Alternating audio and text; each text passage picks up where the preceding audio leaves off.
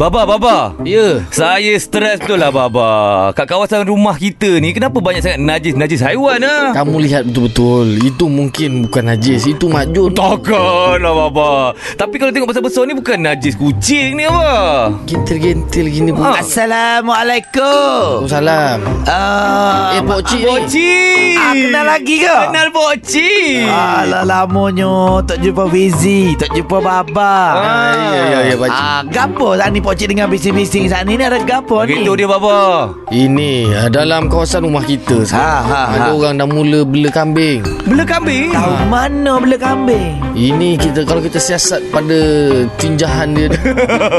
Nampak kambing Bahan punya buangan. buahan ni. Bahan buangan ni? Mana tengok? Ni Aju tengok ni Pokcik. Pegang. Ni budak-budak sekarang lah ni. Yang jenis minum lepas tu tumpah ke boba. Bukan. Ini bukan boba Pokcik. Cuba pegang. Tak. Pegang dulu. Aduh. Bawa sini. Lah. Berjeli. Boba organik nama dia.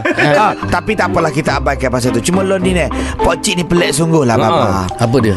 Sebabnya kalau kita tengok kawasan kejiranan kita ni, orang macam tak ambil endah pasal haiwan-haiwan ternakan. Itulah sebenarnya zaman saya dulu pun ada juga Baba ni bela-bela binatang. Tapi Baba tak adalah bela-bela binatang macam kambing semua. Tak sesuai kau sampai rumah je ni. Tak pegang kambing. Tak. Lepas tu pegang apa? Baba bela macam kangaroo. Binatang-binatang yang up to date. Sebab kangaroo ni dia tak buang sepah-sepah, dia ada poket dia. Betul. Sedangkan anak dia pun disimpan dalam poket. Lagi kan sampah-sampah dia. Nampak macam sekarang ni diorang ni bela kambing-kambing macam gini. Lagi pun tak sesuai. Kambing jerit-jerit. Jerit-jerit macam tu. Jangan. Baba pun dulu ada bela juga, tapi Baba bela kan kangaroo tak menjerit. Macam lagi satu yang Baba bela kelkatu. Tak pernah dengar suara dia. Kelkatu memang lagu tu Baba. Dia memang mari sokmo masa hari hujan. Tapi sebenarnya kita boleh je buat kambing tu macam kangaroo. Kenapa? Belah perut buat poket. Habis Pokcik. kan kaki depan dua tak boleh guna. Kambing macam mana? Akak lah biar dia congek sikit.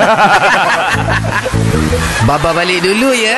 Jangan lupa janji kita Isnin sampai Jumaat di Tim Pagi Suria.